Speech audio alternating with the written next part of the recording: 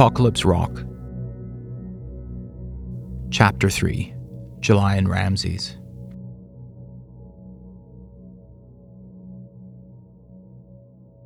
Doug walked up the narrow gravel lane toward his office, the evergreen trees above him swaying in a growing wind. The rain speckled onto his face. He came out to a long stretch of the lane. On his right side was a low picket fence holding back an old, overgrown orchard of apple, plum, and cherry trees. Next to a gate in the fence was a little blue plaque with the words "Historical Structure" embossed across it. Behind that, a short path led from the gate to a small wooden cabin. Through a diamond-gridded window of earthy green, blue, and yellow tiles, Doug could see a little light inside. There was a scuffling sound, and Doug spotted a ghostly figure on the covered porch.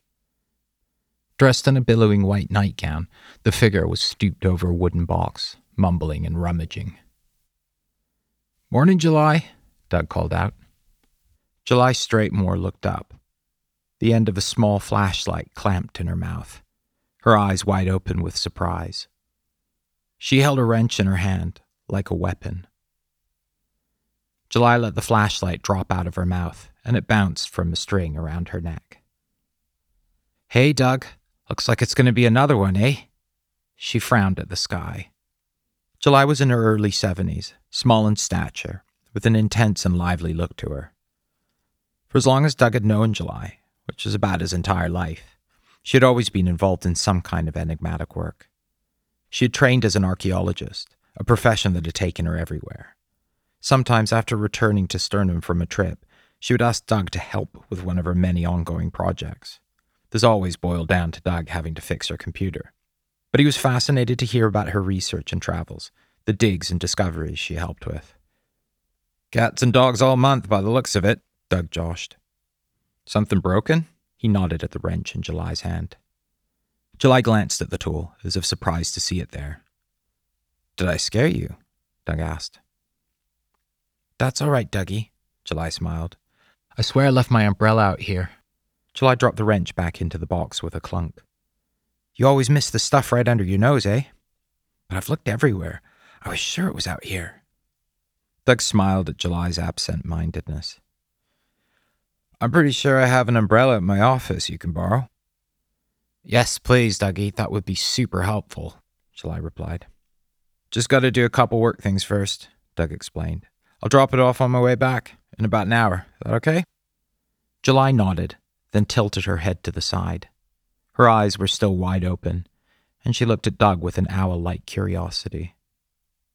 "So I take it business is finally picking up?" Doug shrugged. "Not really. It's just the Andersons. They probably forgot their email password again or something." "Fast money," July joked. "Us oldies are an easy mark, eh?" "Yeah, sure. Fast money. Enough to buy a coffee."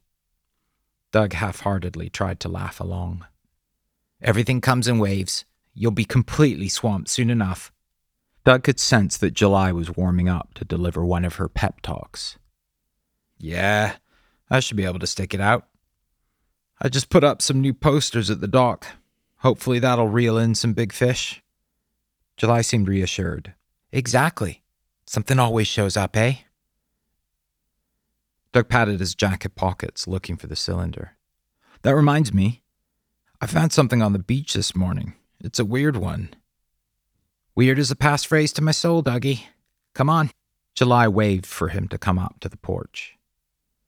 As Doug walked up the path, a whining came out of the darkness.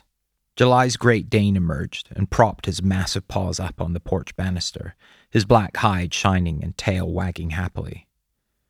"Good morning, Ramses." Ramses replied with a soft bark. July's cabin had been built in the late 1800s, and since had settled easily into its foundations, its wooden structure undulating, as if exhaling with relief. Doug stepped onto the creaky porch, and Ramses nuzzled his legs. The strength of the affectionate dog made him stagger. Doug fished a small cylinder out of his pocket. It sat in the open palm of his right hand as he held it out toward July. It glimmered in the half-light, catching a wave of surprise crossing July's face. Ramses growled fiercely and snapped at Doug's hand. "Shit!" Doug pulled his hand away. Any closer, and it would have been squashed in the powerful jaws. Ramses growled. "Ramses!" July scolded and pulled the dog back by his collar. "Bad boy, what's gotten into you? Are you okay, Dougie?" Ramses growled again, but this time closer to a whine. He shook his massive head around in July's arms. It's okay. Doug looked at his hand, then back at the large hound. "What spooked you, buddy?" The three stood in silence for a moment. Then Ramses let out a soft whimper. Doug held out the glass cylinder again, cautiously. Ramses' whimper intensified, but he stayed still. July took the cylinder in her palm and scrutinized it. "It's a cute little thing." She turned it around, letting it catch the light. Just under its surface, they could see tiny speckles shimmering like stars. "But that's interesting," she said after some inspection. "These markings, it's not just decoration." "What do you think they are?" Doug asked. "I recognize it from somewhere, but I can't." The sound of the rain hitting the roof over the porch became louder. Ramses kept on whining. July and Doug couldn't stop staring into the mysterious little glass cylinder.